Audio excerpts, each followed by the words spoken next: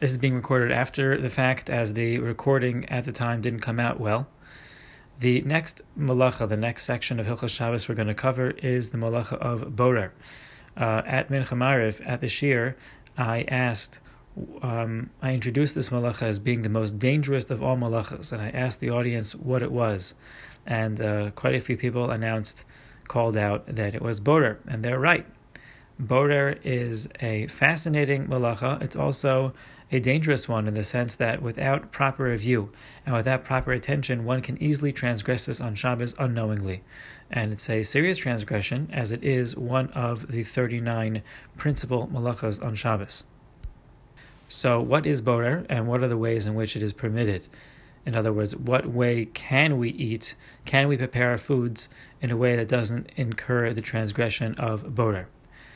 So the first step is to recognize that the typical borer, the Moleches HaMishkan, the work done in the Mishkan, that this is based upon, is within the realm of bread making, within the process after the wheat, after the kernels were threshed, and they were on the threshing floor, they needed to be sifted out, to take out the good stuff, to take out the kernels that were going to be made into bread from the debris and the dirt that it was mixed with.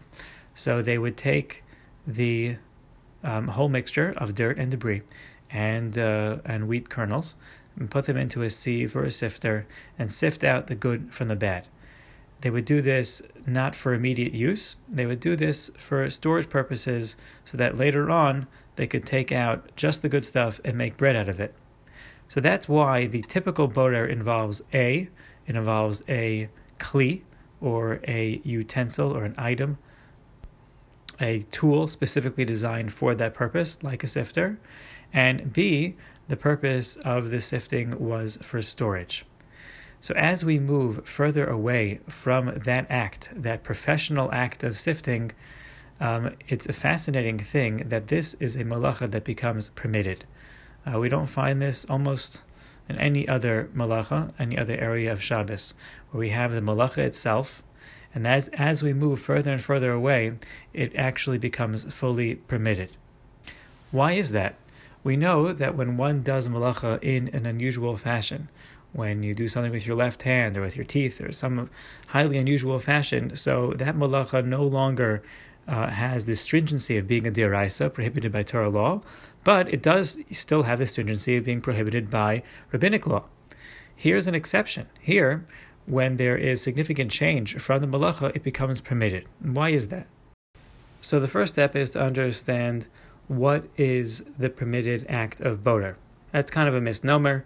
If it's a permitted act, then it's not borer. But just to use the borrowed term, sifting or sorting, what type of sifting or sorting is permitted on Shabbos?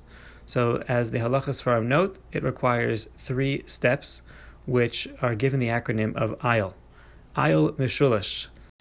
The Aleph stands for Ochel, taking the food, taking what you want and not what you don't want. The Yud stands for Yad, using your hand and not using a tool like a sieve or a sifter. And the Lamed stands for La'alter, which means immediately, for immediate use. With those 3 steps, the Aleph, Yud, and Lamed, one can be rest assured that one won't transgress the prohibition of borer.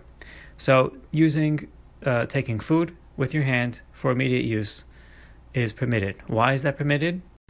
Because when you check all 3 boxes, taking the food you want by hand, meaning not with a tool, and for immediate use, meaning to eat it, then that is not called an act of borer. That is called eating, and eating is permitted on Shabbos.